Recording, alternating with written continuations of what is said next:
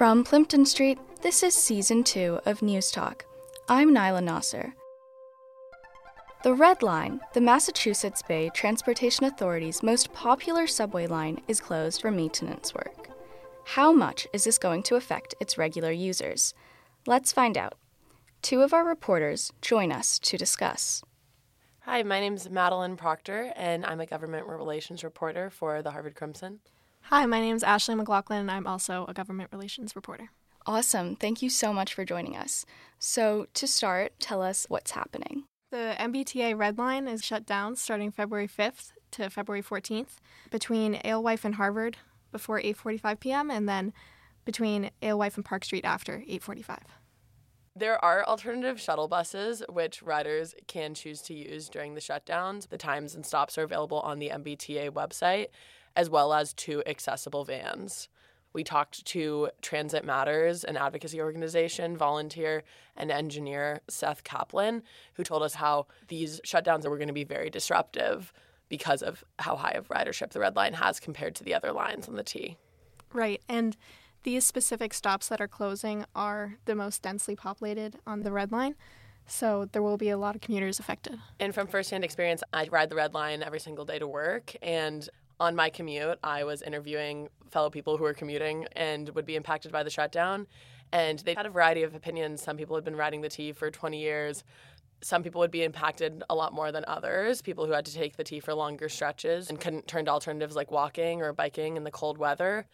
On the whole, commuters will be largely impacted because their main mode of transportation to work will be removed for a week. And the impression that I got from speaking with commuters was that the safety issues and slowdowns might warrant the week-long shutdown to fix them.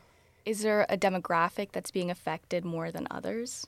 The one demographic that might be adversely impacted more than others is people with disabilities, and people with disabilities might have a hard time waiting for the accessible vans, for example. However, the MBTA has reassured us that even without the accessible vans, the shuttle buses are widely accessible as well. And how often does the T, or specifically the Red Line, go through closures? Is this something we see happening more and more? Is it becoming more frequent?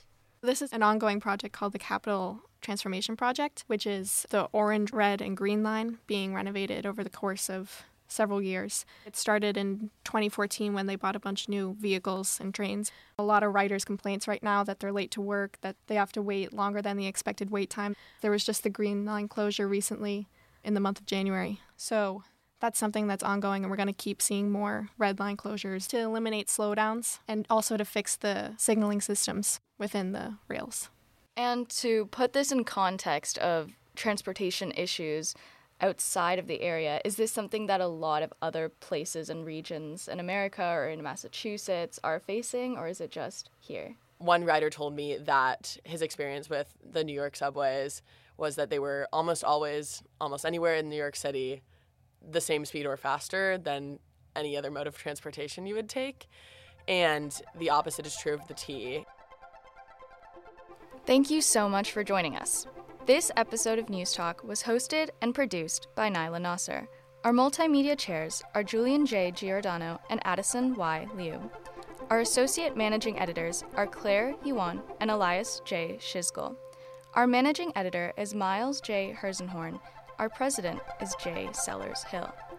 From Plimpton Street, this is Newstalk.